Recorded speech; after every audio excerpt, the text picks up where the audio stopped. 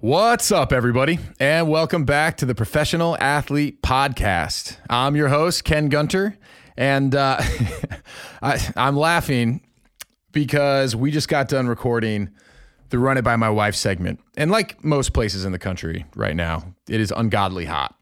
And it's no different here where we live. And I did not, in my infinite wisdom, turn on the AC in the podcast room. So while we were recording, it was a swamp, more or less, probably nearly 90 degrees in here. And suffice to say, the conversation, it got interesting. So if you're a diehard fan and you always look forward to that section, I think you're really going to enjoy today's conversation.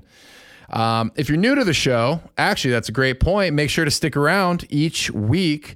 My wife, Sonia, and I run what my key takeaways were by her at the end of the show, and we kind of discuss what we took from the conversation. And this week was such an easy episode to have that conversation because it was so interesting on so many levels. We were joined by Alex Harrison.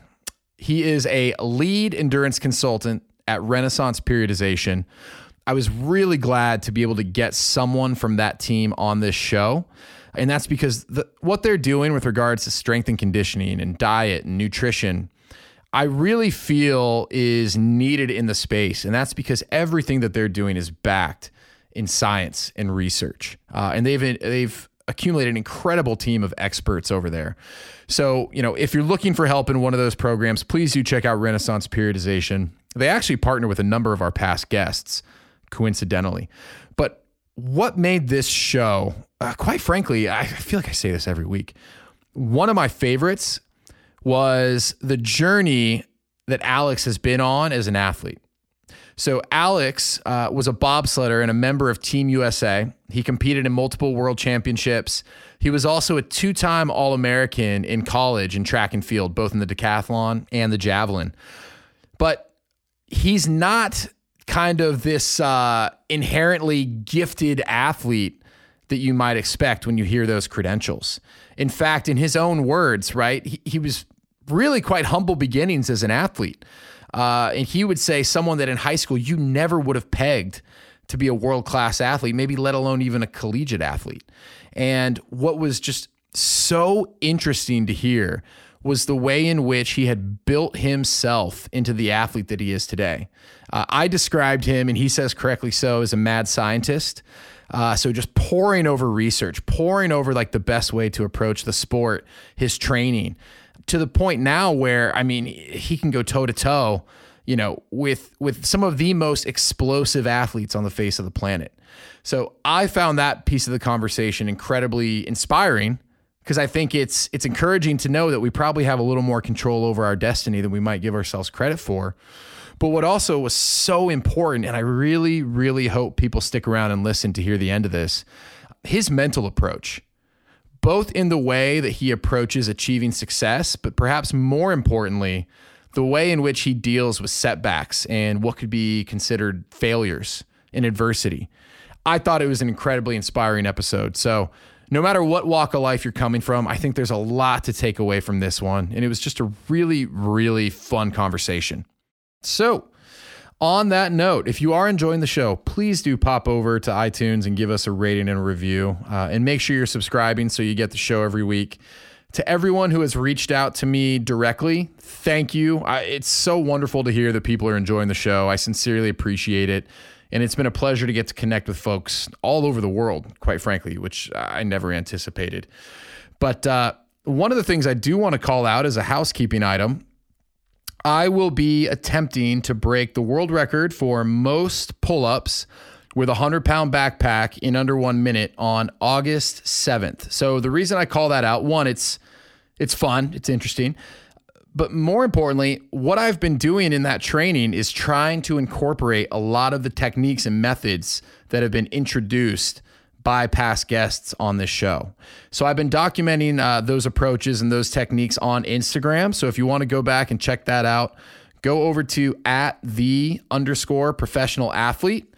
I'm also going to be live streaming that on the day of August 7th. Tentatively, it's going to be in the afternoon. More information to come on that. But I hope this kind of serves as a little bit of inspiration that, this is stuff that you can actually take and apply to your own life. I'm doing it within the realm of fitness, but there's so much here with regards to mental performance, sleep. I really hope that you're taking some of this stuff and trying to run with it at home. So without further ado, more to come on that, but let's bring Alex Harrison to the show.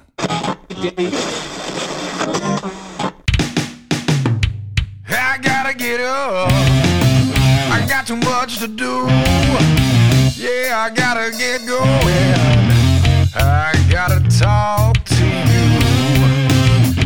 It's time to start the show. Well, Alex, man, thank you for joining the show. Yeah, it's awesome to be here chatting with you. Yeah. So we were just catching up. Completely coincidentally, you are in my hometown of Arlington, Washington. Probably the biggest small world moment of my life, honestly. I would have to say so. Like, usually when I say Arlington, people are like, "Oh, Texas is lovely." I'm like, "No, not Texas." So yeah, that's incredible. And so, maybe we can start there, right? Because, in the intro, I'm going to let everyone know you work for Renaissance Periodization, but it sounds like you've built a pretty flexible lifestyle for yourself. Yeah, working for RP, Renaissance Periodization, has been awesome because it's allowed me to be mobile. My wife and I'll hit you with the crazy point up front. We live in an RV, like one of those bus style RVs that old folks like do the snowbird thing. That's awesome. That's what we live in, and I'm sitting in the back of my RV garage office right now on my desktop. So. Oh, right on. So do you guys, I mean, fair to say you do a lot of traveling? Oh yeah. Yep. 2 months in the summer we'll spend in Washington, and then the rest of the time we might spend 7 to 14 days roughly in one location, and then jump to the next, kind of just following the sun. Oh, cool. Well, and one of the things I was going to ask you, and maybe we can start here, even though it's a little out of order, but you are a competitive cyclist at this point in your life. Yeah, maybe. My wife is certainly competitive. So she cycles as well. Yeah, so she's a Cat 1 cyclist, which there's 5 categories in cycling. Cat 1 being Cat 1 could you being explain sort of how that works a little bit? I was digging into that last night, and I found it really interesting. Yeah, so Cat 1 means like international level, professional level cyclist. Cat 2 is nationally competitive. Cat 3 is regionally competitive. Cat 4 is sort of like local, state level competitive, and Cat 5 is beginner. So I'm a Cat 3 on the road, and Michelle's a Cat 1. So she's honestly faster than me at everything that lasts more than a minute. So in like a 1 minute sprint, I can still probably beat her. Right. But everything other than that, she will beat me. Oh, that's incredible. And what I found was so interesting is like the way that you move through categories. Like and stop me if I'm getting any of this incorrect. It's not inherently about how fast you are, right? There's all sorts of kind of like criteria and qualifications that you have to meet to officially move to a next category, correct? Yeah, it comes down to mostly placing in races and winning races and scoring points by winning against other riders and certain numbers of riders, and basically just have to win races to move up. Got it. So if she's category 1, what sort of competitions is she taking place in? She competed in nationals this year, and she's competed at like major stage races like the Tucson Bicycle Classic or Valley of the Sun down in Arizona. And she's competed at some pretty highly competitive criterium races, it's like hot laps around a city block with a big show and like a big crowd. So there's like BC Super Week is a week straight of competition every night under the lights with like people whining and dining watching the race. And is that, did you say BC, British Columbia? Yeah, that's correct. Awesome. It's like one of the biggest criterium, maybe the biggest criterium series in the world.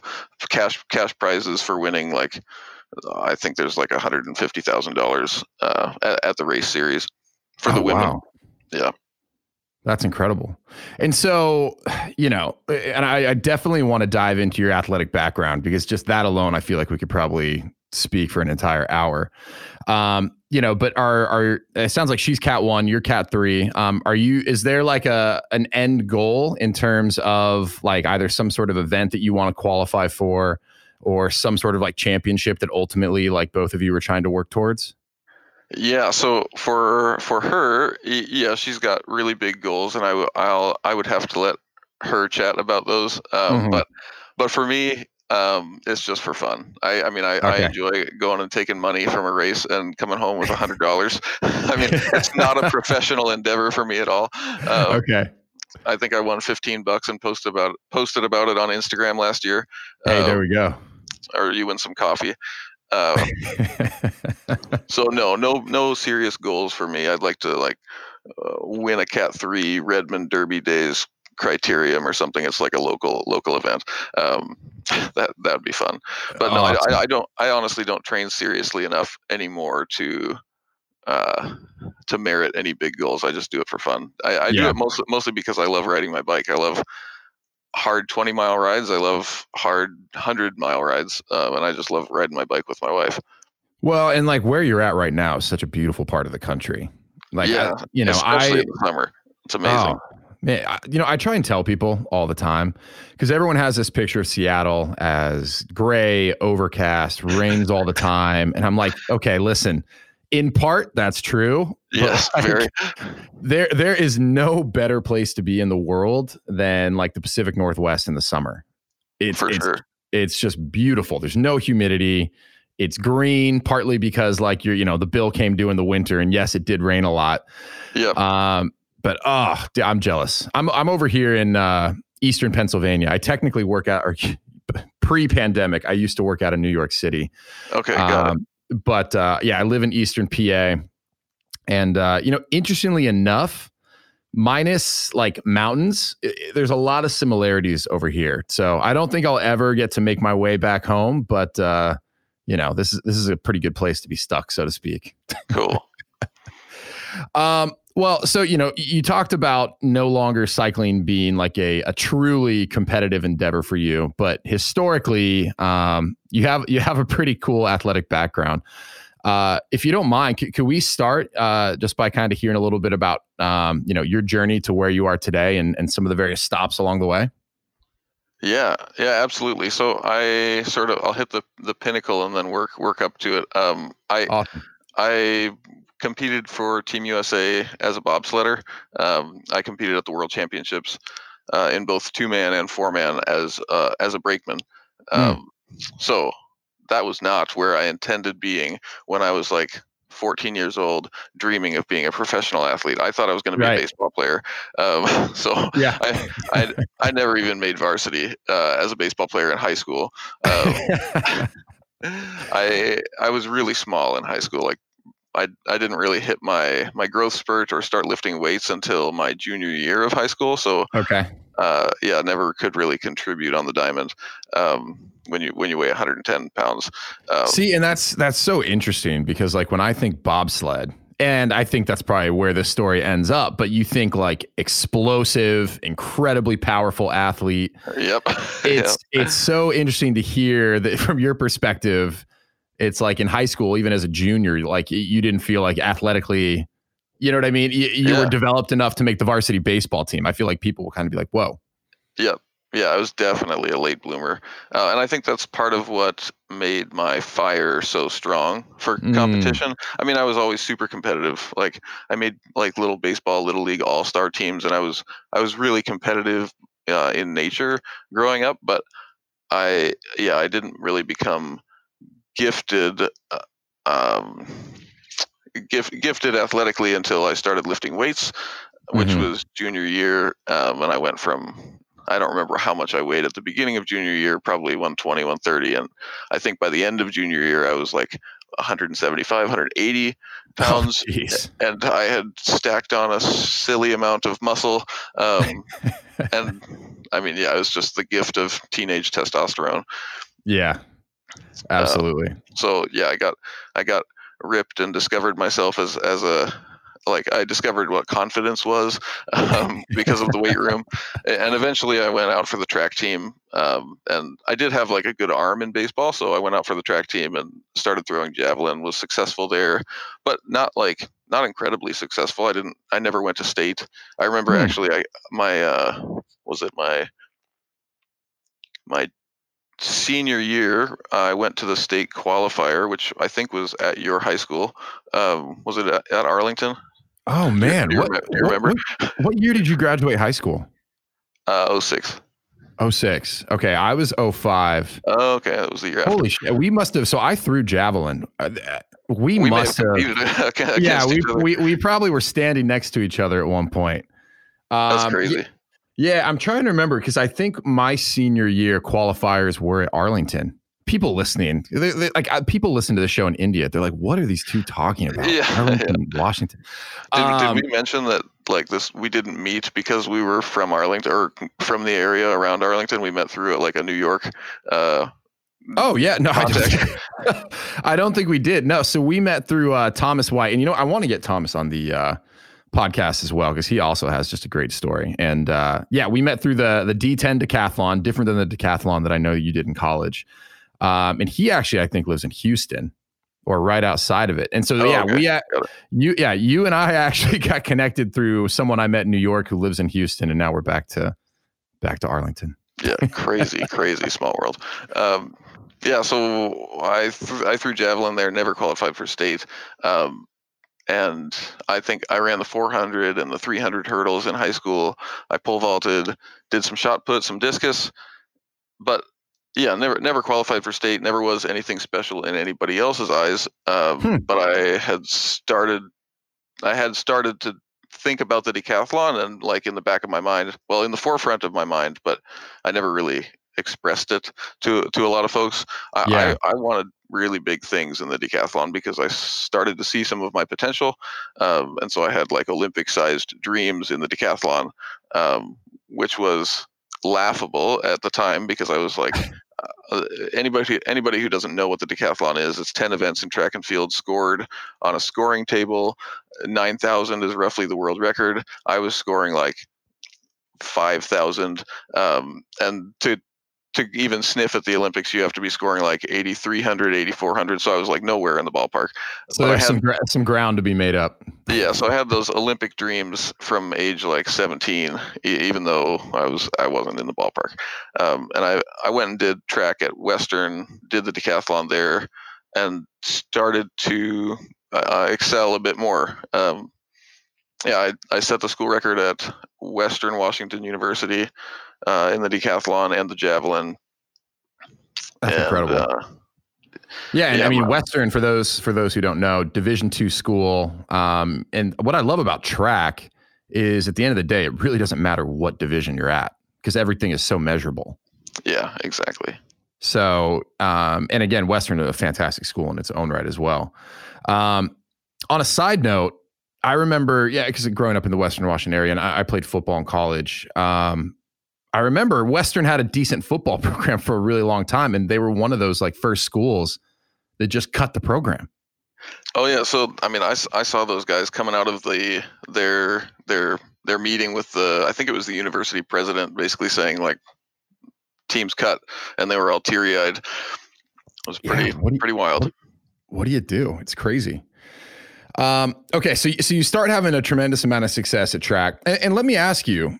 So it sounds like you always had an incredible amount of like belief and confidence in yourself, and I don't know how deep you're willing to get, but I mean, like for you, where did that come from? Because it sounds like developmentally, like it took a while for your body to catch up with like what you knew you were capable of.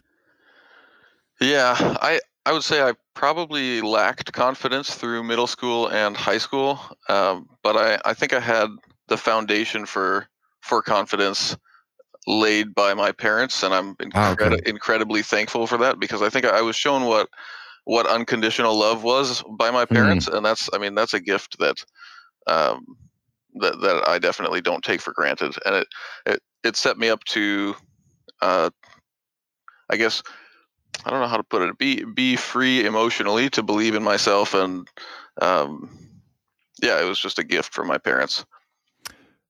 I love that. And that's one of those things that I think is so just critical, because there are a lot of parents who listen. I get reached out from time to time, folks who listen and they want to know, hey, how can I apply this for my kid? And I'm like, well, I'm probably not the right place to start, but I'm happy to point you to some people who know a lot more than I do. But right, like that's just such a good piece of life advice. You know what I mean? Like, I feel like people respond so much better to positive reinforcement. Oh, 100%. And I've, you know, you can relate to this as well. I've had coaches who take both approaches on all ends of the spectrum. Oh yeah. You know, all the way from the dictator to maybe someone who wasn't stern enough. Sure. Yeah. And yeah, I mean, just, you know, when you get, especially a young athlete, when you put them in a situation where it's like safe to fail, but there's reinforcement, they know, you know what I mean? Yeah, absolutely. Yeah. Having the deep trust that your superiors, your family, your parents and your coaches will still love you when or if and when you fail, but they are also like hoping to see you strive for excellence. That's powerful. Yeah, absolutely. So what took place in college then, where you went from, you know, kind of like in your words, you know, not performing at anywhere near what would be considered someone on an Olympic track in high school, to all of a sudden breaking, you know, Western's all-time decathlon and I think javelin record, you said as well, right? Yep, that's correct. Yeah. So what happened? I started writing my own training plans. So I became interested in exercise science primarily from a selfish perspective. I just wanted to run faster, throw farther, jump higher kind of thing. Yeah. And yeah, so I got into the exercise science program there, started reading research about like sprint track starts, like how far apart to put your feet in the blocks to optimize block exit velocity, that kind of thing. So this is like I'm 21 years old. I don't really know much about exercise science yet, but I'm digging into all the literature that applies to me. And that's sort of what allowed me to write training plans for myself and experiment on myself. And become more successful in pretty much all avenues of athletics.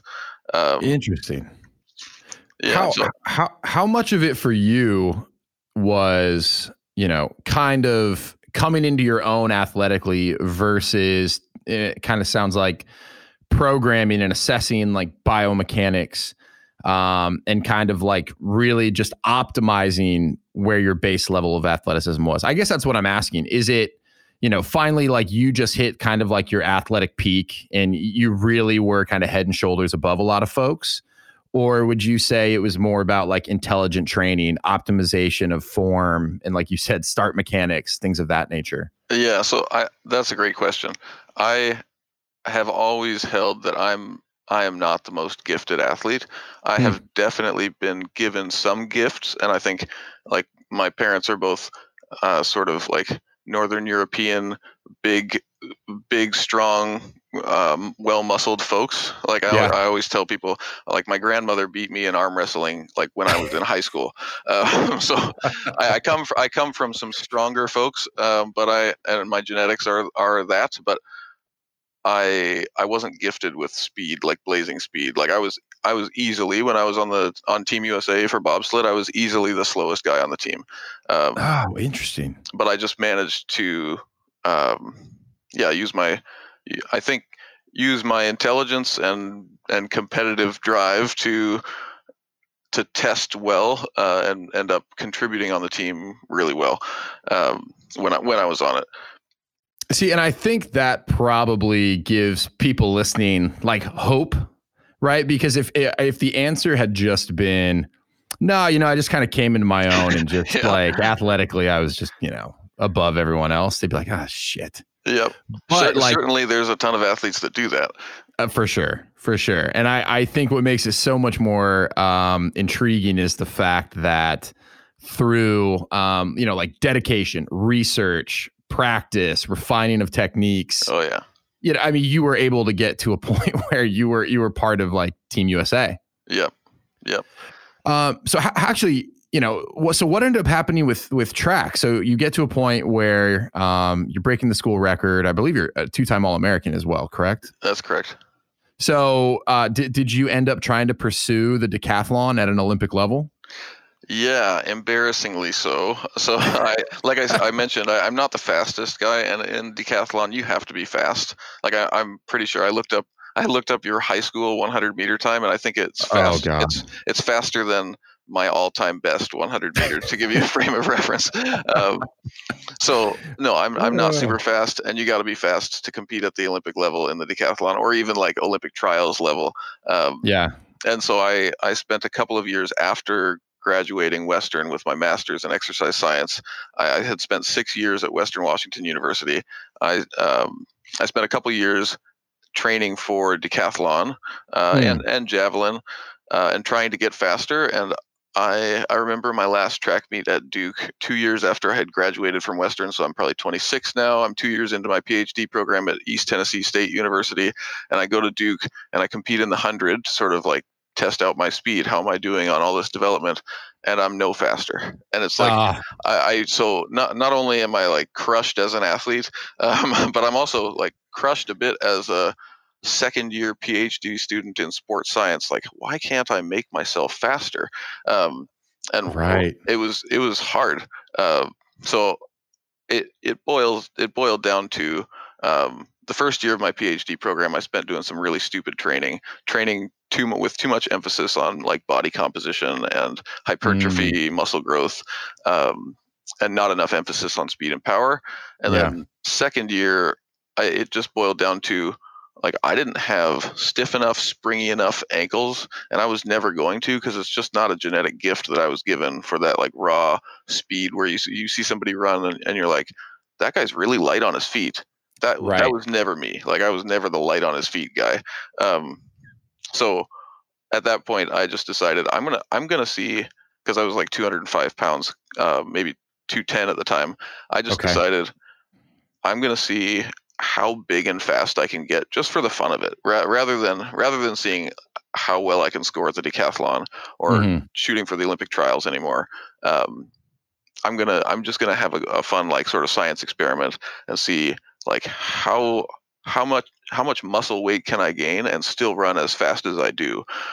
And so I had no inclination that might be good for bobsled at all, because I had heard that bobsledders were sort of freak athletes, like, and I didn't really consider myself a freak at the time. I just thought I was a kind of fast, kind of strong, good throwing decathlete.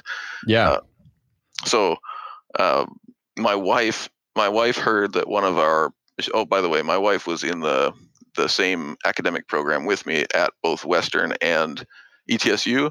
And so she was in the sports science program with me. Okay. And one of our colleagues, she heard that he was going to go do a bobsled combine. And I was like, okay, that's cool.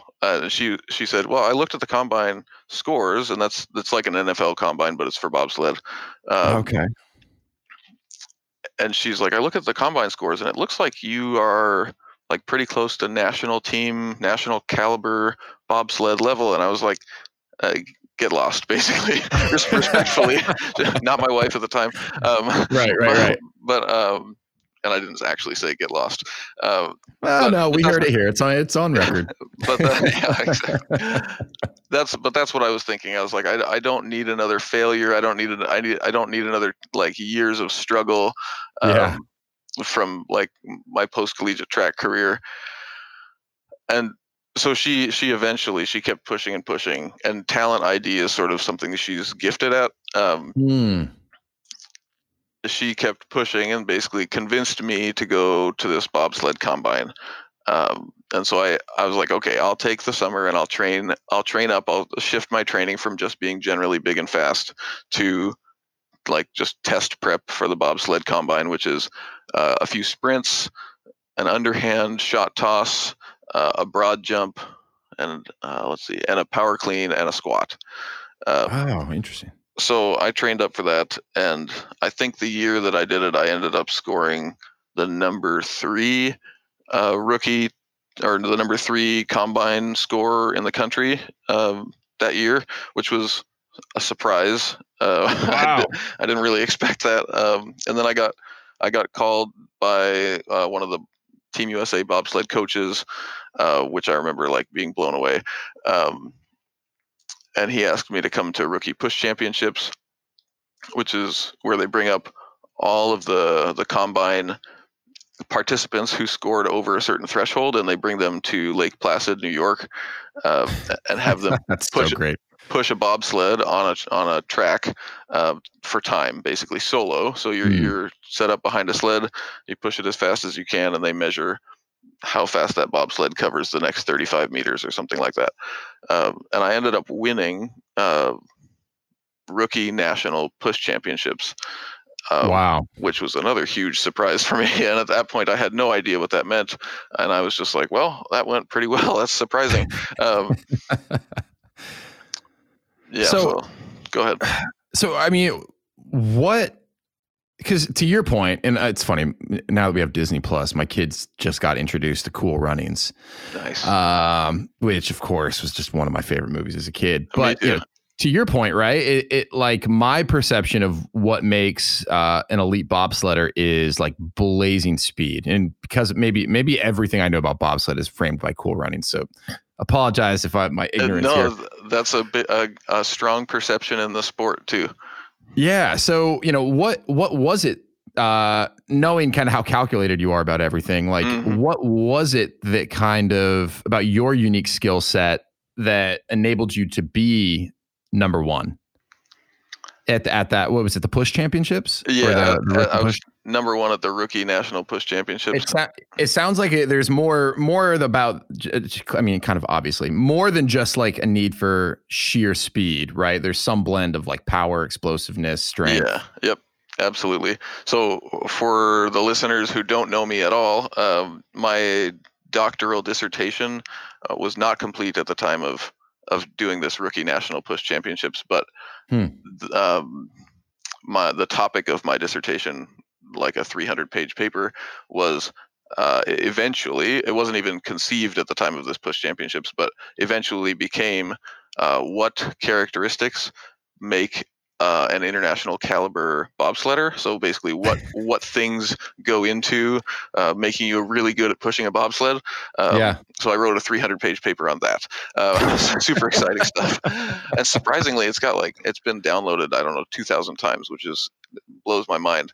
Incredible. But anyway, at the time I went to Rookie National Push Championships, I had no inclination of what made a fast bobsledder. I just figured you had to be fast and you had to be really strong and powerful, obviously, because the sled's heavy, presumably. Yeah.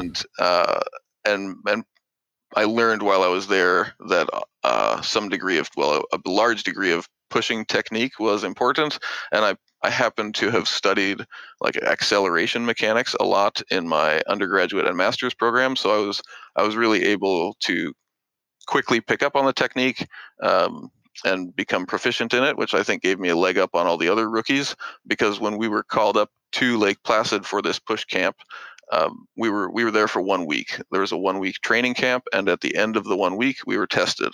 It was the national championships for rookies.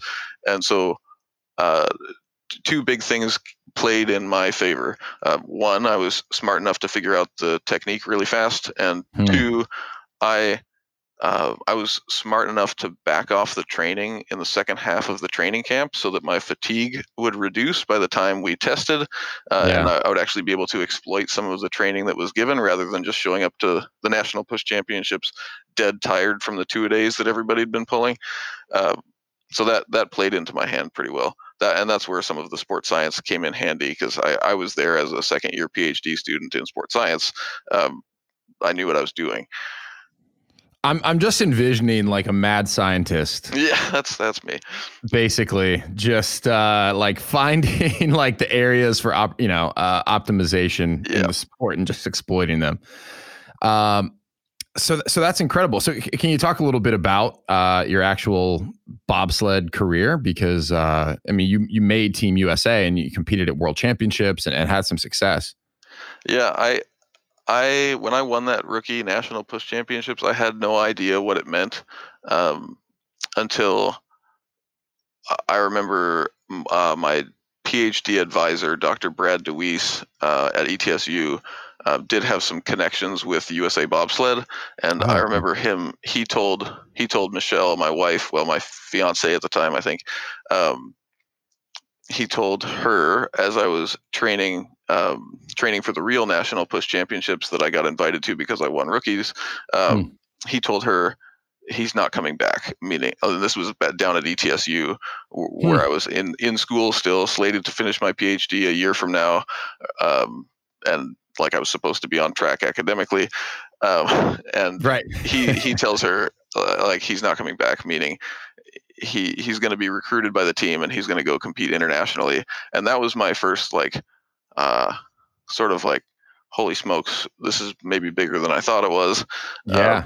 Moment, because he's basically saying I'm going to give up my, like, without even talking to me, he knew that I was going to give up my PhD for the time being and go compete, which ended up being true.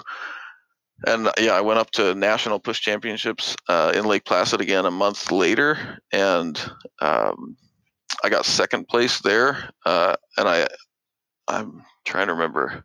Let's see, I got second place at nationals, and it was at that point the national team coach, Brian Scheimer. This is the head coach of the U.S. national team. Like I've known who Brian Scheimer was like since the 2002 Olympics, where he won a bronze medal in bobsled, and it was like the first American four-man bobsled medal. I remember that. I mean, the guy, like, everybody who knows anything about bobsled knows who Brian Scheimer is, and people probably knew who Steve Holcomb was, the late Steve Holcomb. He was the USA 1 bobsled pilot, like first guy to win gold for the U.S. in like 60 years or something. Incredible. Anyway, Brian Scheimer, head coach, tells me, like, after the national team meeting where they discuss like what the next process is for determining the team, they go over all of the selection and how the pilots are going to make selections and how there's going to be team trials and how, like, you're going to have all the rookies are going to have to contend with all the former national team athletes. And it was a big stressful meeting, basically saying like, okay, you guys have a lot of work to do to get on the national team. And he walks up to me after the meeting and is basically like, you're on USA 1. So not just Team USA, but the top bobsled of the 3 national team bobsleds. You are automatically on it. And so I'm like, I look at him, I'm like, are you sure? Like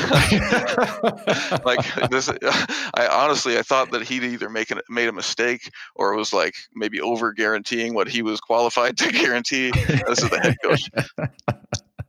But yeah, so I did end up racing for Steve Holcomb, and we won a bunch of races on the North America Cup. And then, went over to Europe, and I slid on everything USA 1, USA 2, and USA 3 throughout Europe, and ended up at World Championships. I ended up on USA 2, which I think is a better place for a rookie bobsledder to be at World Championships. And yeah, it was a big whirlwind of 6 months, going from like maybe 9 months of never having considered bobsled as a sport to do, to I'm at World Championships competing against like people I've seen on TV, talking, shaking hands with John Morgan. Like, if you know bobsled, he's like the announcer who's announced bobsled for the last 30 years at the Olympics. He like pays for my laundry in some Altenburg hotel. Like, I mean, just crazy. Oh, I mean, all in under a year. Yeah. Like it sounds like you went from thinking your athletic career, at least competitively, was kind of wrapping up and you're just going to start experimenting on yourself, to now you're on an Olympic track competing at World Championships. Yep. So what I've always been curious, what does training for the bobsled look like? And I'm interested in everything from, like, did you have to move? It sounds like you had to leave school for the time being. Yep. But I'm interested in, like, specifically, like, what sort of training are you guys doing to excel at that sport? Yeah. The simplest way to put it is we trained like 100-meter sprinters and Olympic weightlifters with a touch of bodybuilding. So lots of speed, lots of strength and power, just like you would need in weightlifting, and enough bodybuilding to retain a really high amount of muscle mass, because the bigger you are, the less weight you actually have to push in the sled. The way the sport works is you've got a 4-man crew, and for that 4-man crew, the total weight of the crew plus the sled dictates. There's a total weight limit, and so you can have your sled weigh a large portion of it, or you can have your guys weigh a large portion of it. Well, intuitively, you can figure out that big guys pushing a lighter sled will be faster than small guys pushing a heavier sled. Yep.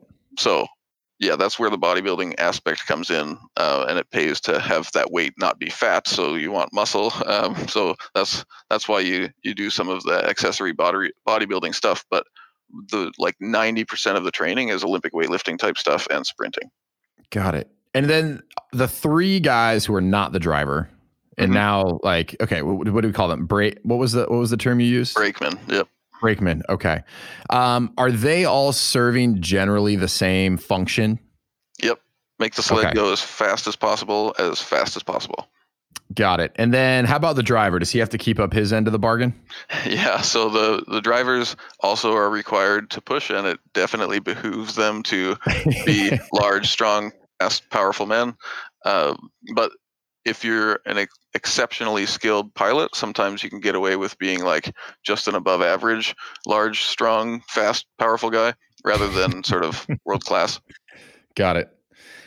So, and now I'm just intrigued to understand, what happens once you actually get in the sled as a brakeman? You get out of the wind first and foremost. So aerodynamics is everything when you're going 60 miles an hour or 80 miles an hour without an engine, because you can't overcome any of the losses of speed that you might create with sticking your head up, because there's no engine to reaccelerate you. You're relying purely on gravity to take you down the hill as fast as possible. So you have to maintain your speed. So when you're in the sled, you just tuck your head, tuck your shoulders, and hug the guy in front of you, basically. Yeah. And you're basically 4 guys in a bathtub for real, just like the Cool Runnings movie. Except it's a smaller bathtub, and you're really, really up close to the guy in front of you, and your head is buried in their back, and you're just holding your breath, hoping the driver has a nice trip down the track. Oh, okay. So do you have any inclination as to when the turns are coming, how to lean? Do you know what I mean? Is that choreographed, or is that more feel, or is there an element of study that goes into it pre a specific track? Yeah. So as brakeman, you don't actually lean. So they got that wrong in the movie. Come on, John Candy.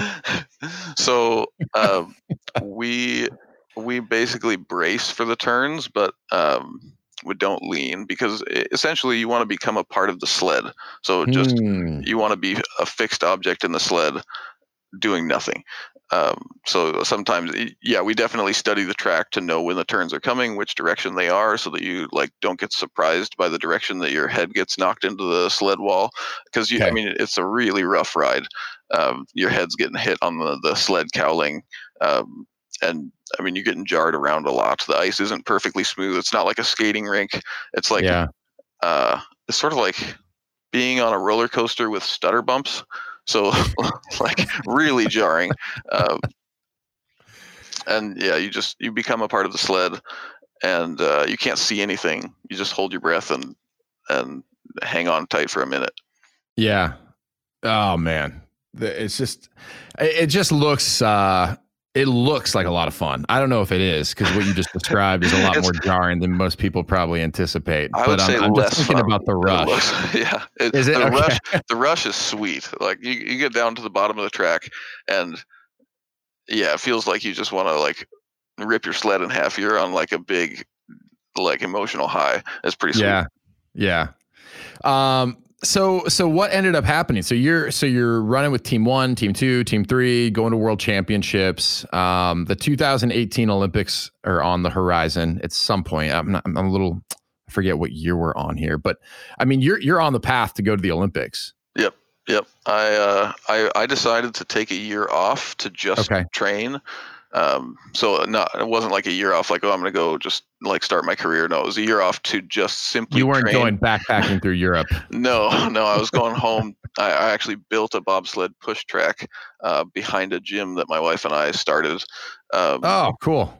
So I built a facility that was multi-purpose. It allowed me to train, and it allowed me to coach youth athletes and start making a living, Hmm. which was super fun.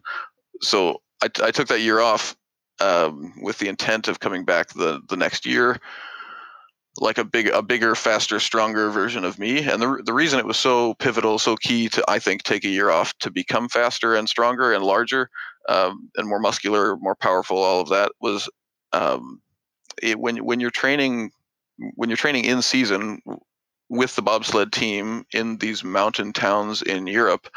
These towns don't have gyms. Like you're in a ski resort town that doesn't have a gym that has Olympic weightlifting or bumper plates or barbells. They just have like some machines. So the bobsled team brings weights. We bring squat stands, barbells, and weight plates to Europe in vans, on a ship. When we ship over our sleds, we drive them around in vans, and we set those squat stands up and those rusty barbells. Like the Team USA sets up rusty barbells in the middle of a street or a parking lot or a parking garage in like 30-degree temperatures, and does our Olympic lifting in snow clothes. So it's less optimal training when you're on tour than when you're back home in the comfort of your own gym, training at any hour you want with perfect nutrition and all of that. Yeah.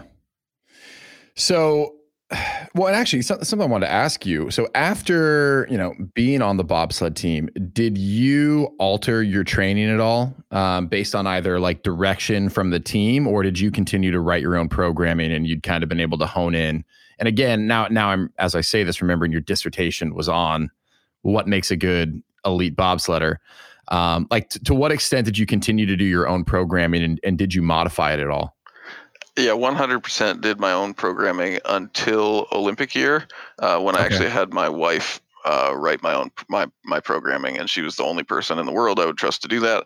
And I had Dr. DeWeese at East Tennessee State write my programming for a couple of months, because he was formerly the strength and conditioning coach for the Team USA bobsled team, and he writes good programming. But it was just better to have. I thought, and I still think that probably it's good to have somebody who knows you really well and is also expert at like training, sports science, nutrition, all of that, write your training programming. So that's why I hired unofficially my wife to write all my programming. And honestly, when she started writing my programming, I got better faster than when I was writing my own training, just because I think some honest outside influence was good. All right, we've got to deviate course here. I gotta hear more about your wife, because right now, what I've picked up from this interview is she's an elite cyclist. She is writing the program for you as an international, like potentially Olympic bobsledder. What is she doing today? She also consults for RP, actually, for awesome. Renaissance. Yeah, so she's first. Before she takes on a bunch of clients, she's got a few right now, but before she takes on a larger client load, she's finishing up her RD. So she's got a master's degree in sports science, but awesome. She's going to get her registered dietitian, registration or license, and so she's going to be a dietitian. And so she's not only is she as good as me at sports science, but she's also better than me at nutrition coaching. Even though I've coached way more people than her, she's actually got letters after her name that say she's good at coaching nutrition. I can't even imagine what sitting around the dinner table is with the two of you. Yeah, we've had some comments from people.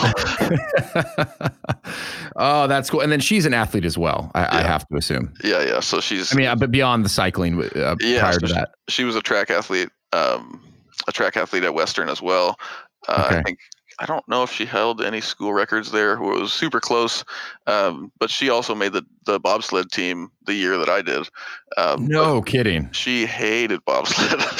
It's a team sport, and she's like not really willing to be somebody's slave. Which on the women's side, it was honestly there was a lot of like hierarchy and I would say drama, to put it nicely. So she got out of there as fast as she could. Got it. Oh, wow. So you take that year off leading up to the Olympic year. I guess I would love to hear kind of like what happens from then.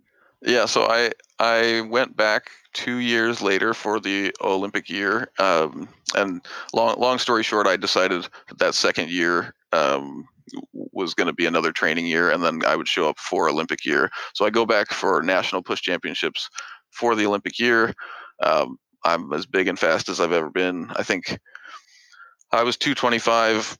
I think I can't remember my exact numbers, but I think I power cleaned about 375 pounds and power snatched maybe 285, 290, and I had a 40-inch vertical and benched roughly 400 pounds. So I was in the best shape of my life. I go back. You had a 40-inch vertical? Yeah. I mean, how much of that was just built upon over time? Or, I mean, Well, you know what I mean? Or were you always a great jumper? I tested my vertical my first day of weight training class in high school, and I jumped 19 inches. Okay.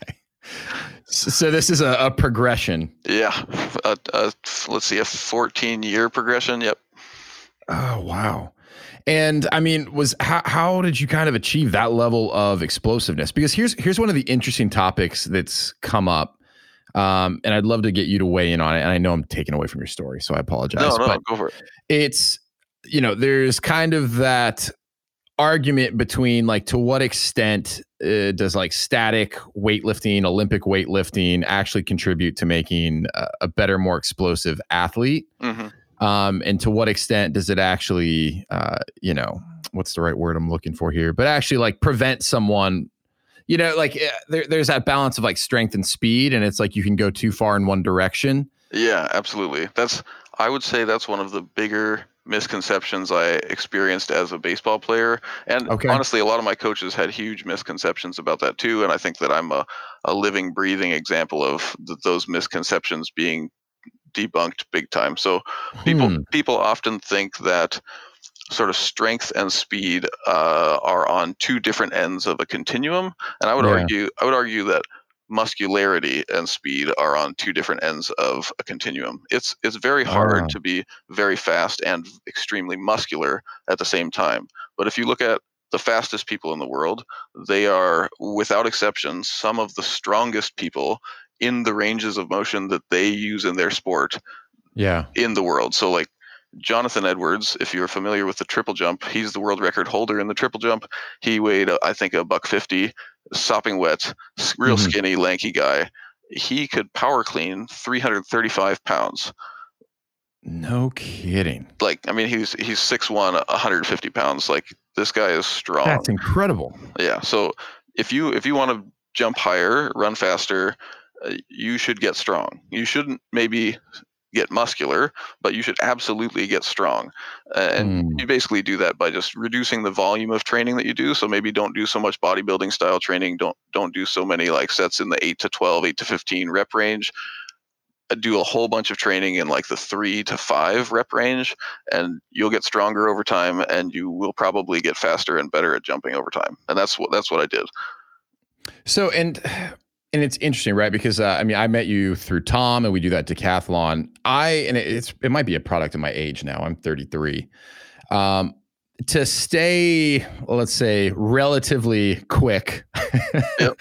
And I use relative because I'm by no means elite. I dialed back the strength training portion, and now I'm wondering if that was incorrectly so, because what I found is like I do put on weight much easier. So I think today, I don't know, I think I'm like 227.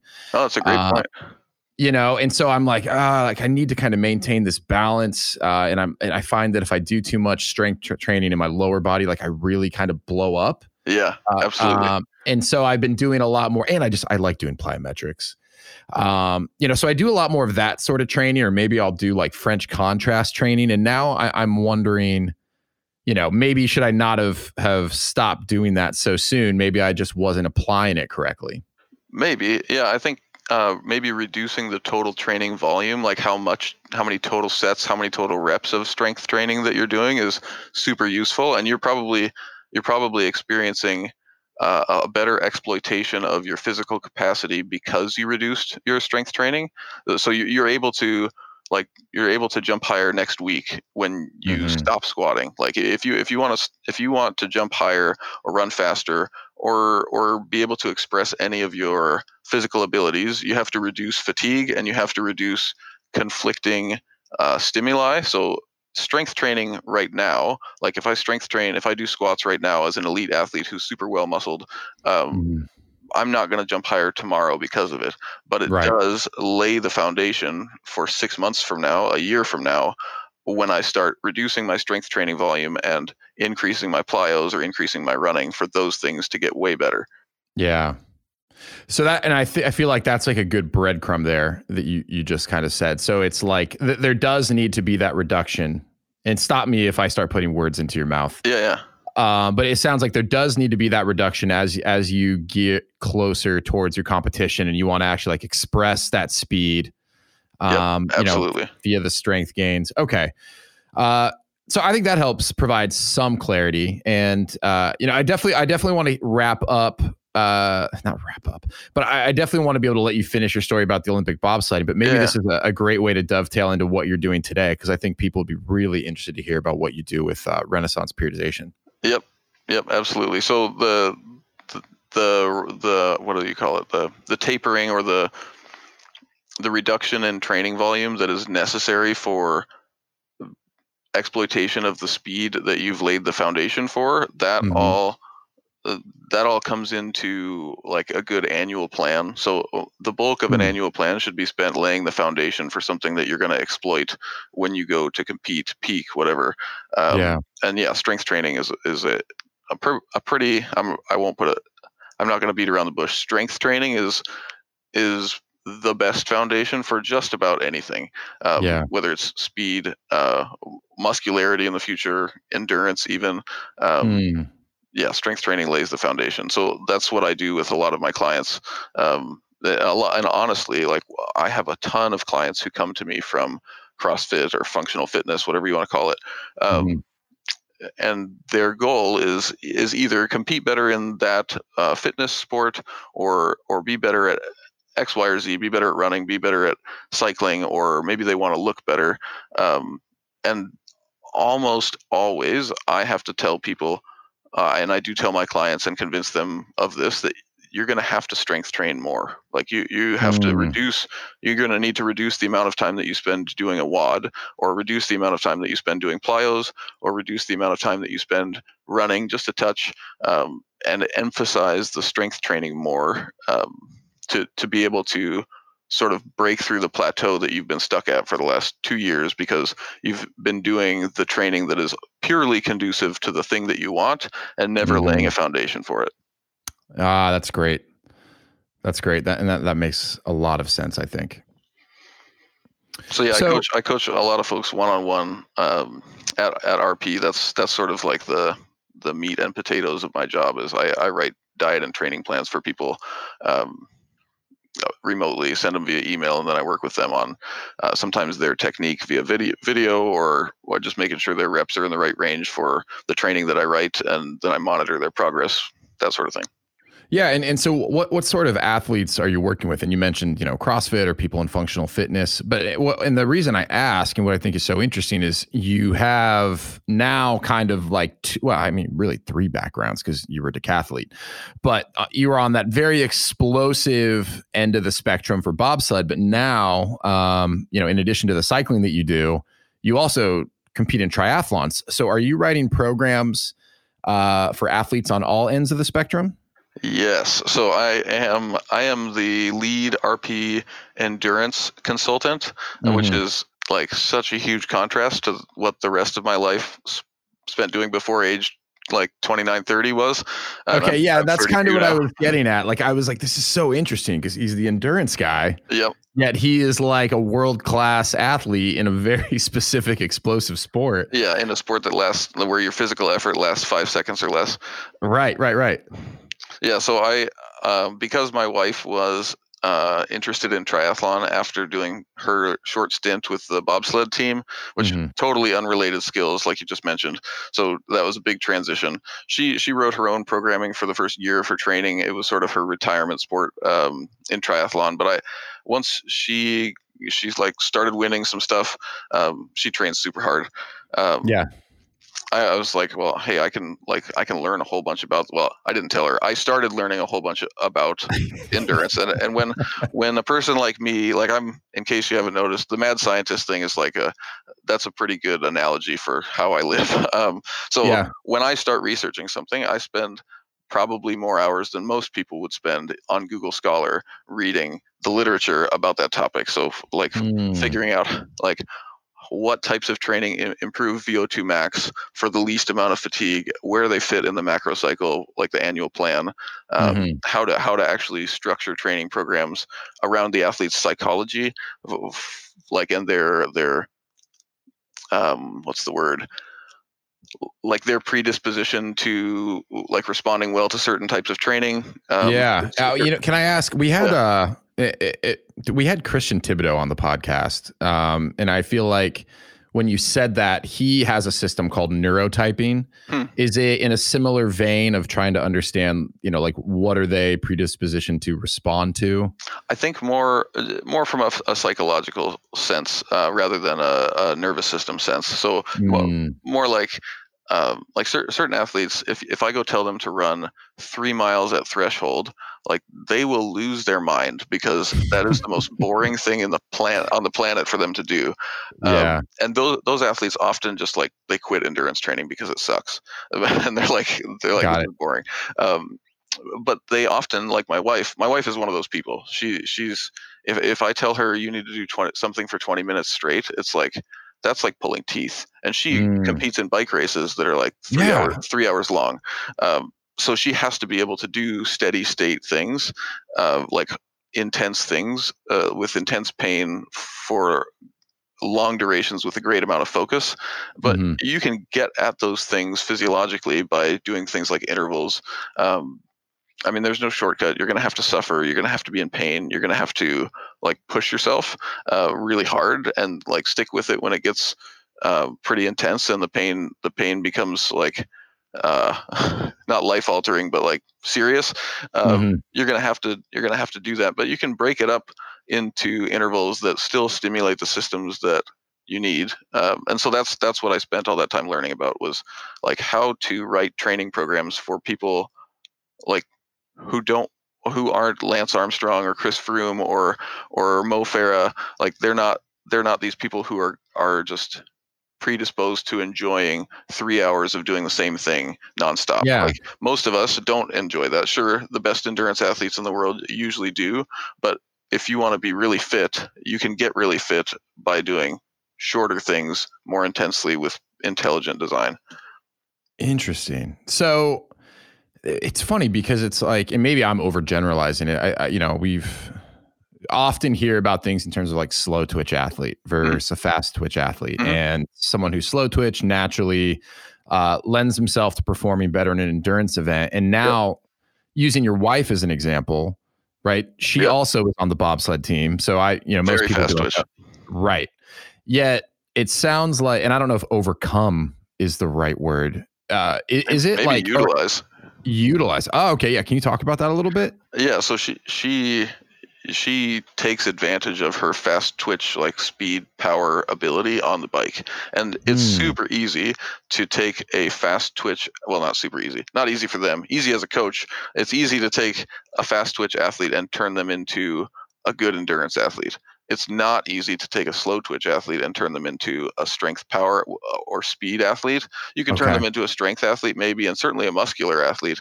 But it's harder to take a slow twitch athlete, impossible to take a slow twitch athlete and make them Usain Bolt. Yeah.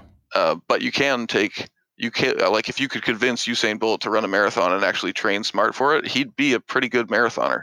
And I know that there's lots of people that would love to debate me on that, but the truth is you can convert fiber types from fast twitch to slow twitch or slower twitch and more oxidative, more aerobic, but you can't go the other way. To a greater extent than your genetics like first allowed you. So if you're born with like 50-50, you're not going to have more than 50% fast twitch fibers ever in your life. Usain Bolt was given the gift of, let's say 80, just generally 80% fast twitch fibers, 20% slow twitch. he can have like he could train for marathon and convert a ton of those fast twitch fibers to really oxidative aerobic fibers and develop a huge aerobic fitness, and also reap the benefits of still having a great kick at the end of the race. So that makes me wonder, and I don't know to what extent it's snake oil and just marketing, but I is there an opportunity for people, whether they're still trying to be a highly competitive athlete, or maybe they're I hate to say like thinking about kids, because I don't want to send a bunch of people start experimenting on their kids. I think there's enough pressure on youth athletes as there is, but 100%. Is there an opportunity to like actually assess what your general ratio is of like fast versus slow twitch? Oh, sure. Yeah. Are you the fastest kid on the playground? If you are, you're pretty fast twitch. I'm dead serious. Like the reason Michelle actually quit track and field is because she went to a local track meet. She's like done 2 years of post collegiate training, just like I did. She went to a local track meet and she looked around, and there were kids who clearly had no training, like no nice equipment, and they were just slaughtering other kids whose parents might have invested a lot in them. They had all the nice gear. They had beautiful technique, and they were just slower. The beautiful technique kids were just slower than the other kids. And Michelle remembers thinking like, okay, I've been competing at sprinting for the last 12 years of my life, and I'm where I'm at today. I've done some really smart training to get here. I'm not elite now. Like, it's never going to happen. I wasn't that kid. I've always been the kid who's been grinding. She certainly wasn't gifted from her parents, and didn't have like nice sprint spikes when she was growing up. But she was the kid that like spent time studying technique and spent time like rehearsing in the winter in the snow, and like she grinded for everything she had. And she still wasn't the fastest. So it was that realization that led her to actually move on and go do endurance sports, which she loves now. Oh, okay. So it's fairly, I guess the right word is obvious, kind of what end of the spectrum you kind of find yourself, right? Like if you are the fastest kid on the playground, quote unquote, you're probably mostly fast twitch. 100%. And then there's probably a lot of people who are kind of in the middle, and you just kind of figure it out as you go. And then there's some people who are obviously more like slow twitch dominant, lend themselves better to endurance. Okay. Yep. All right. So I don't need to start a fast twitch, slow twitch testing company is what you're telling me? That's correct. Yeah. You can just go watch kids. Yep. Okay. Whole other set of problems there, but point taken. I would say the only exception to that is if the kid or person happens to be overweight, they might actually be fast twitch and still be slower than. But if barring being overweight, then that holds absolutely true, and it's probably the best test. Like, how fast can you run from here to there? That's the best test for fiber typing when you're a kid. Got it. Okay. Listeners will absolutely bombard me with email if I don't let you finish the story about what happened with your bobsled career. Oh, yeah. Very anticlimactic. Okay. But I completely derailed you, so I apologize. But I would love to hear, because it sounds like, everything was gearing towards 2018. Would love to hear what happened. Yeah, so I did well enough at the Olympic national team push championships to be in the pool of selected athletes for Team USA.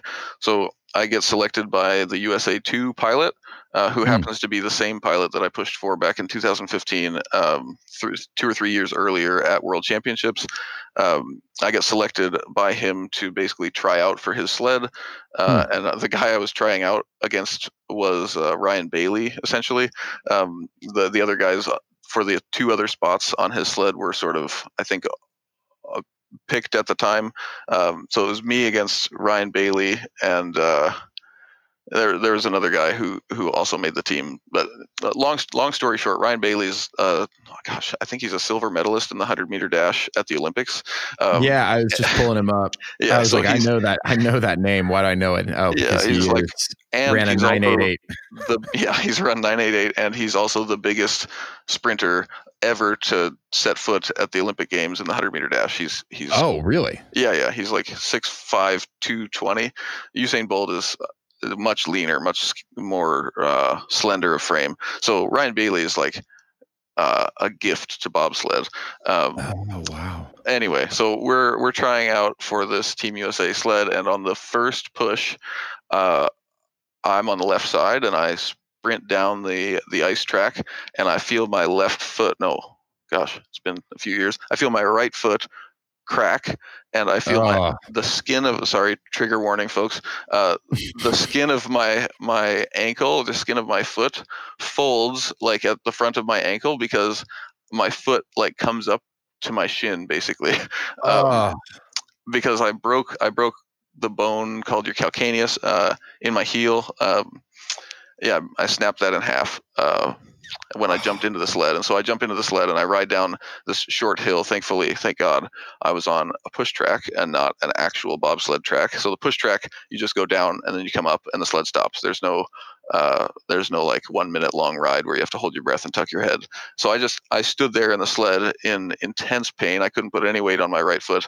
And I just raised my hand and said, I got to get out of the sled at the other end of the push track. And I knew at that moment, I was like, well, that's the end of the road.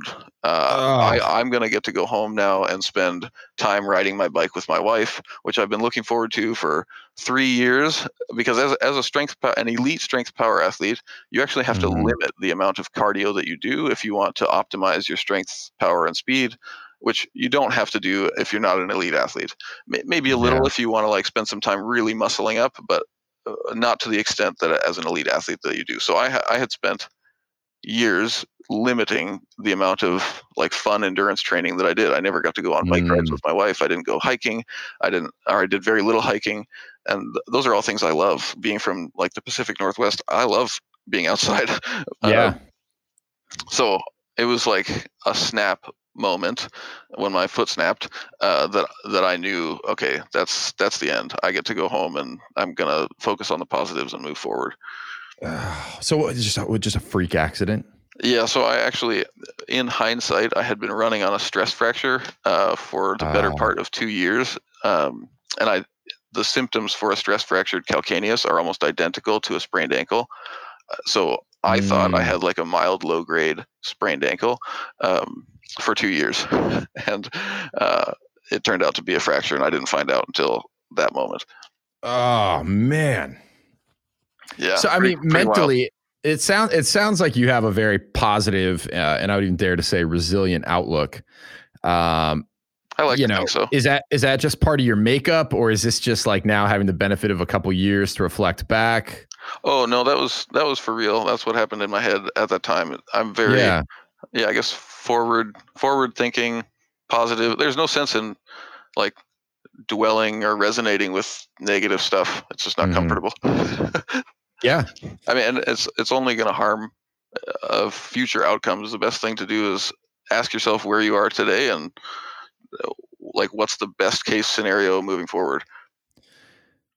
See, that might be the most interesting thing we've talked about today, because I think there's a lot of folks who, when something like that derails something they've been working towards, they sink down into that deep hole. Oh, for sure. And I guess, is that something that like has always just kind of been intrinsic for you? Is that something that is just a mindset that you've established for yourself and now it's kind of become second nature? Or I mean, maybe you've never even thought about this. Oh no, I've thought lots about it. Okay. Yeah.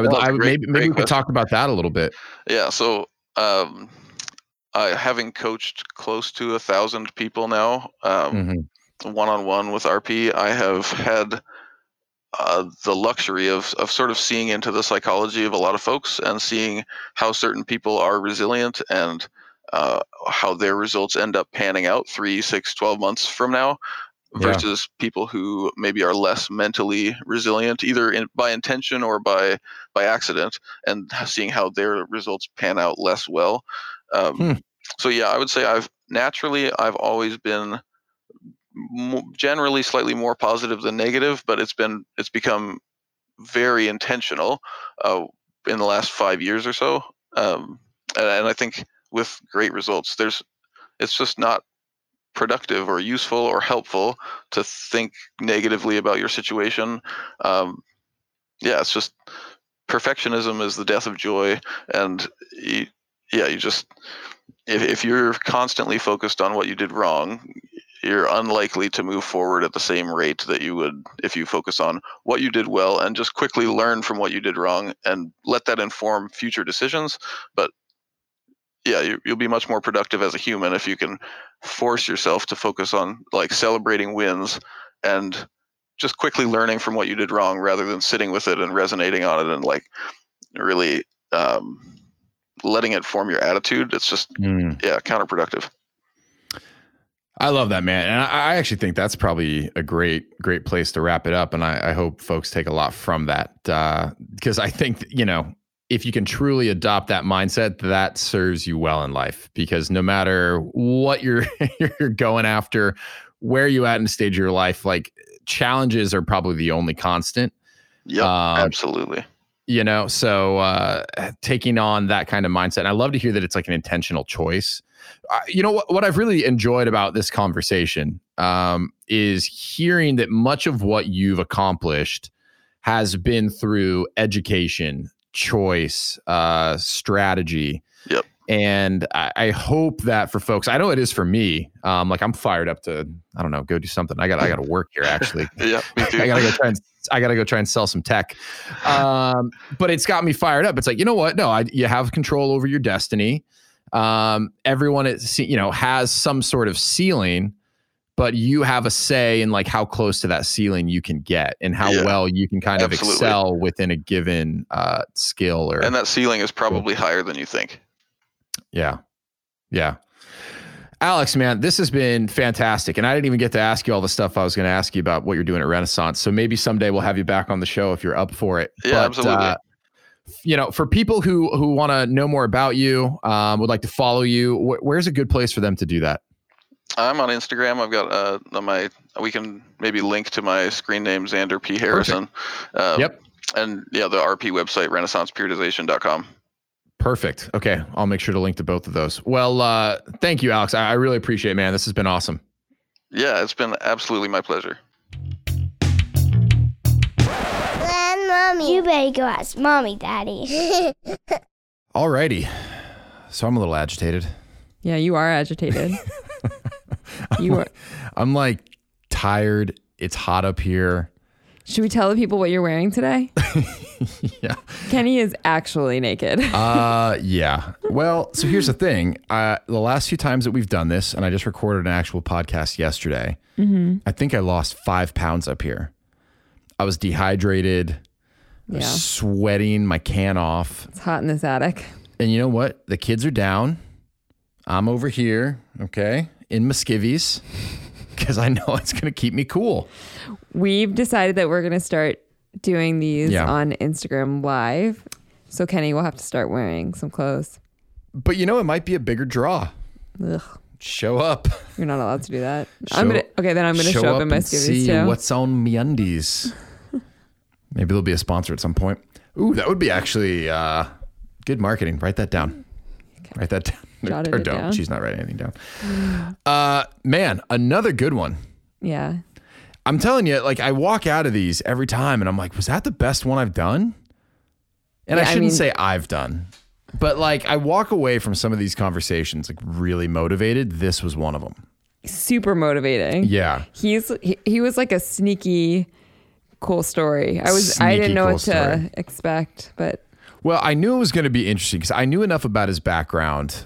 So just so intriguing to me, bobsledding. Yeah. Right. And I talked about it in the show, but I really think like Cool Runnings was such a pivotal movie of my childhood that like, I don't know. I have this fondness for it, but I also have a lot of these like false, I think, expectations of what it takes to be a great bobsledder. Some of them are right, but I think he disproved a lot of that.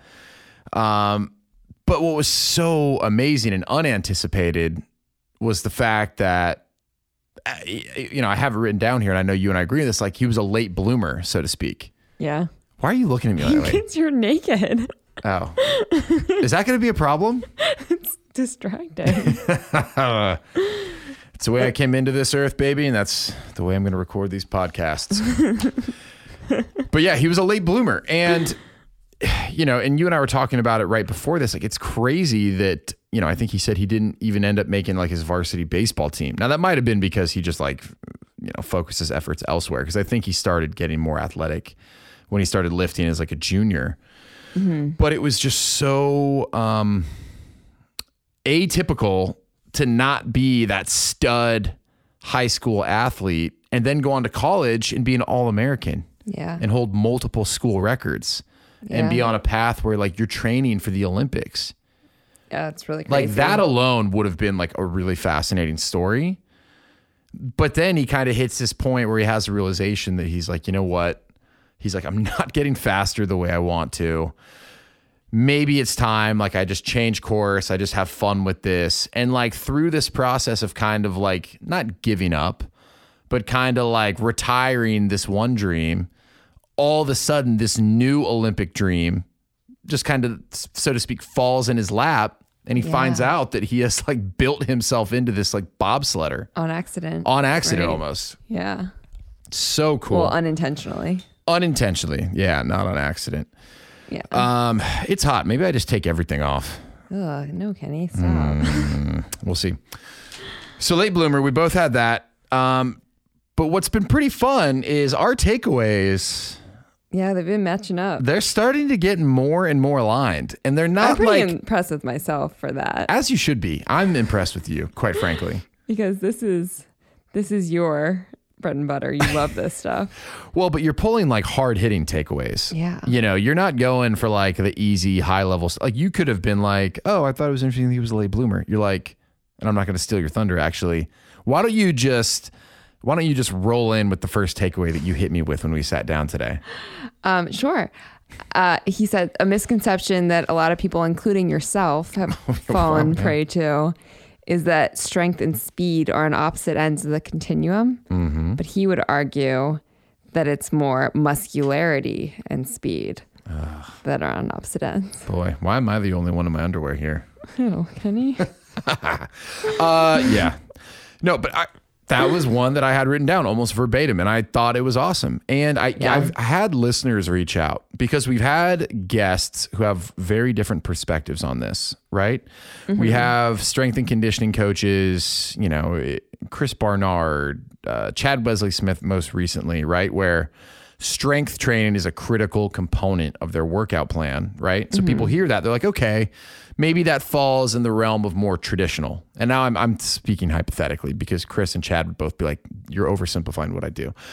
But then you had someone like Gavin in episode 8 who was like, there's not a place for that anymore. I love how you remember the episode numbers too. Yeah, well, it's because like I put together the episode art, or I used to. So they're like burned into my memory. I have the visual burned into my memory. But we have a new member of the team.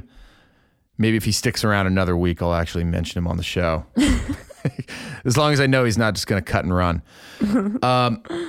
But yes, strength versus speed continuum. So I think that one it's always going to be a contentious topic.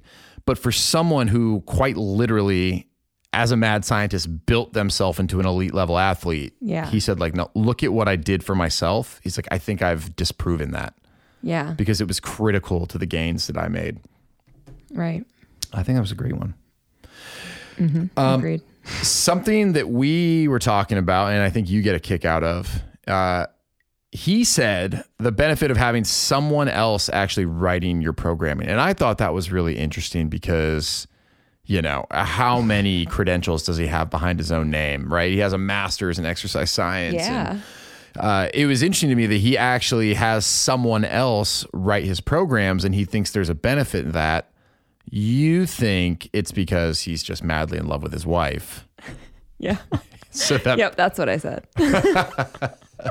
Yeah, that is what you said. Yeah. No, I mean, she sounds incredible. I know. I think there's certainly probably going to be on the podcast? There's going to be an email going out requesting her attendance on this podcast in the future. Yeah, it sounds like she's doing some really cool stuff. So I'm going to be keeping an eye out on keeping an eye out for her as well. Yeah.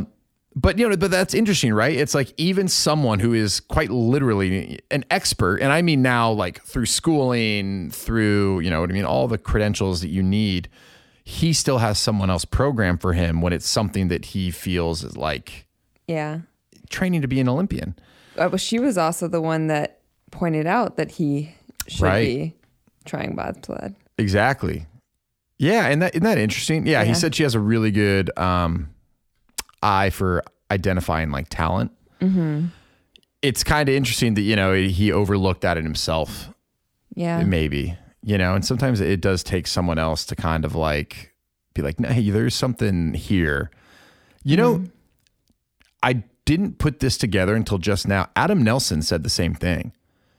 Do you remember that? Oh, yeah. The guy who won the gold medal in the shot put, episode 12.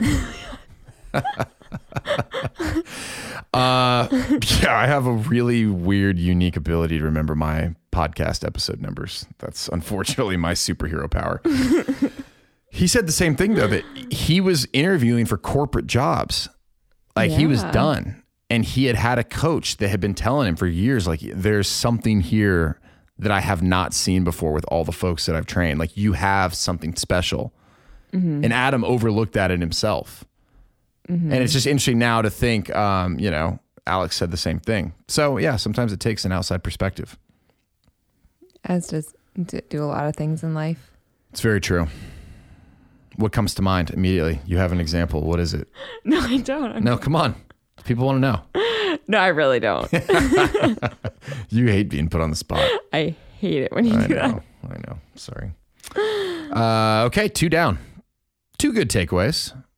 Strength for speed continuum, benefit of having someone else write your programming. Mm-hmm. I'll just add this. Wait. No, that was 3. That was 3. What was the third?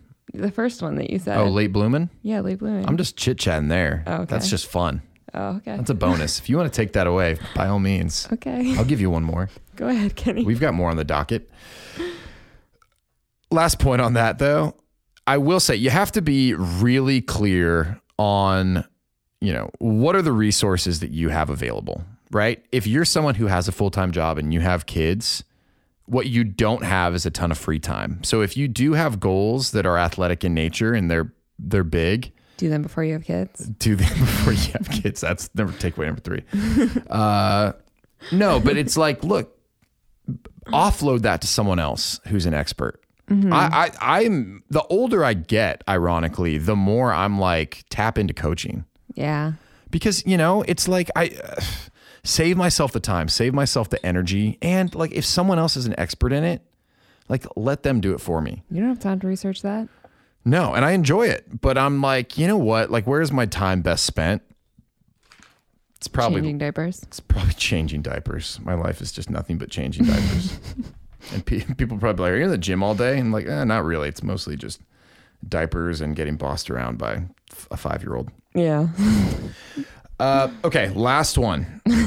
Man, there was a couple, and I'm really torn. Like, even as we do this live, I have 2 written down. Kenny does 1 diaper a day. I want to make that clear. That's what you're worried about? We're trying to do takeaways, woman. Go on. Boy, what a wingman you are. Holy cow. People are like, what is she doing? Yeah, what's she doing all day? She's just... I actually don't do diapers. She's just co-hosting podcasts all day. Draw the line. By the way, someone was in my podcast room. Okay, a ghost? Oh boy, that's a whole other conversation we could have. No, but I just looked over to my left and I realized there's one of those little like children's pushing walkers. Do you know what I'm talking about? Yeah, I see it. That wasn't in here earlier. I just got goosebumps. It was a ghost. Yeah, someone's getting a stern talking to in the morning. Okay, I know which way I'm going. I'm gonna skip one. Okay. Adversity. Mm-hmm. I loved his take on adversity, and I think it is so important. When he broke his foot, right? And actually, I think he had a stress fracture that he had been training through, right? He had kind of thought it was something else, a sprain, something that wasn't as serious as it was. But as he's in the final stages of training and trying to make the team for the actual Olympics now. So he's dedicated years in this pursuit, right? As he is on one of these runs, he breaks his foot and he just knows like it's over. Mm-hmm. All this time, all this energy, all this sacrifice, right? Because he took time off school. Yeah. It's over. And he makes the conscious decision at that moment to like see the positive in it. Not like, woe is me. Oh, everything I've been working for, my dream is lost. But you know what I mean? He could have just like gone to that place where he feels sorry for himself and he went the complete opposite direction. Now you would argue that he just loves his wife so much. He missed her. He just missed her. Maybe that was true. He wanted to go ride his bikes together. I know. Ride their bikes together. This is just like your dream. Just you and me on a couple California cruisers. I don't think that's what they're driving around, but. No, I think they're doing something a little more intense. That would be nice though. I want one of those bikes with like the big handlebars and a basket in front. I could see you and I on a tandem bicycle. I feel like if you could figure out a way, you would like to hold hands while riding a bike. I feel like there's no length that you would not go to constantly have some sort of canoodling happening at any given moment, no matter how exhaustive the exercise. Maybe. You're like, oh, that actually sounds really nice. I'm going to think about that one. But I asked him, I was like, is that something that was just kind of like inherent or is that like a decision? And he's like, no, it is 100% a conscious choice. Mm-hmm. He's like, I don't see the value in like spending time and like worrying or wallowing in what could have been. Mm-hmm. I am guilty of doing that from time to time. I think everyone is. Yeah. But I think folks listening to this. Give us an example, Kenny. Oh, give us an example. I was kidding, but. No, I want to give you a good one. Okay. I would like to give you a good one. Actually, I'm pretty good at this too. Yeah. And it's weird. I actually feel like I'm at my best when like some crazy shit happens. I do too. I mean, not me, but I think that you are. Yeah. Like if something really bad happens, I typically I just get super focused on like how to like get out of it. Yeah. And you know what I mean? Or like, okay, like what is the next step? And like, let's like start taking action. Mm-hmm. I will say I'm good at that. If you're going to make me give myself a compliment. But I think for a lot of people, right? Like no one in life goes through life without challenges, without obstacles. I think one of the primary things that separates people is like how you deal with adversity. Definitely. It's coming for everybody. And let this be a lesson, use this very like isolated experience that he shared with us is like, it is a choice as to how you react. It's a choice, the mindset that you approach that adversity with, and ultimately like it's up to you. Mm-hmm. You can be a victim, right? You can be the type of person where everything happens to you, right? Like, why does shit keep happening to me? Or you can take control for the good and the bad, and you can like choose how you're going to react to it. And I just thought that was so powerful. Yeah. Love it. Yeah. What else are you thinking about while you're looking at me? I can't wait to do these on Instagram Live because people are going to see the looks that you shoot me while we do the show. I'm just, what are you thinking? What's on your mind? No, I mean, that's very much one of your characteristics. Right. But I think the takeaway here is folks might perceive that as like a trait. I'm going to throw it back to Colleen Hacker. Mm-hmm. I would argue it's a skill. Yeah, definitely. Now, people might start at a different place for whatever, some environmental or genetic reason. But like Colleen Hacker said, like these mental toughness, it's a skill. It's not a trait. Yeah. It's something you can build upon. I think that is something that I really do hope people take from this because, like I said, adversity's coming. If you're having a good time now, enjoy it because there's some obstacle coming down the road and you're going to like be forced with how you're going to deal with it. Man, I have a bunch of takeaways that I wish I could share, but I know I would just ramble on. It'd be a whole other podcast. Yeah. So cool. so cool, just like the academic approach that he took to turning himself into this just a high level athlete. Really cool. Yeah. Because it was such a different direction to go in. Yeah. So the question is, how do we do this to our children? People are listening and they're like, those poor kids. This man started a podcast solely to learn. I'm going to be like the dad in Little Giants. I don't know that I've seen that. Remember that Spike? His dad used to massage his legs with buttermilk every night. Which now, like, Spike. at this day and age, just so creepy. So creepy. But Spike was a hell of a football player. He just ran into the icebox, which was, a buzzsaw. Oh. But yeah, okay. Are you any of these references meaning anything to you? No, they're not. We got to get you to dig into Disney Plus. We got to end this podcast. Hey, we've got another really good one coming down the pike next week. Bubba Jenkins. I'm excited about this one. It's outrageous. If you're still listening, like, just get ready for next week. It's by far the most outrageous conversation I've had yet. He is no holds bar, fantastic guy. And he is a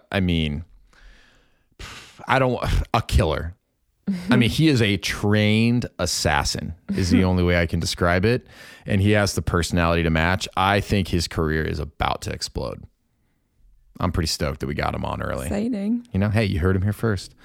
Probably not. He's been doing big things for a while. But that's going to be an awesome one.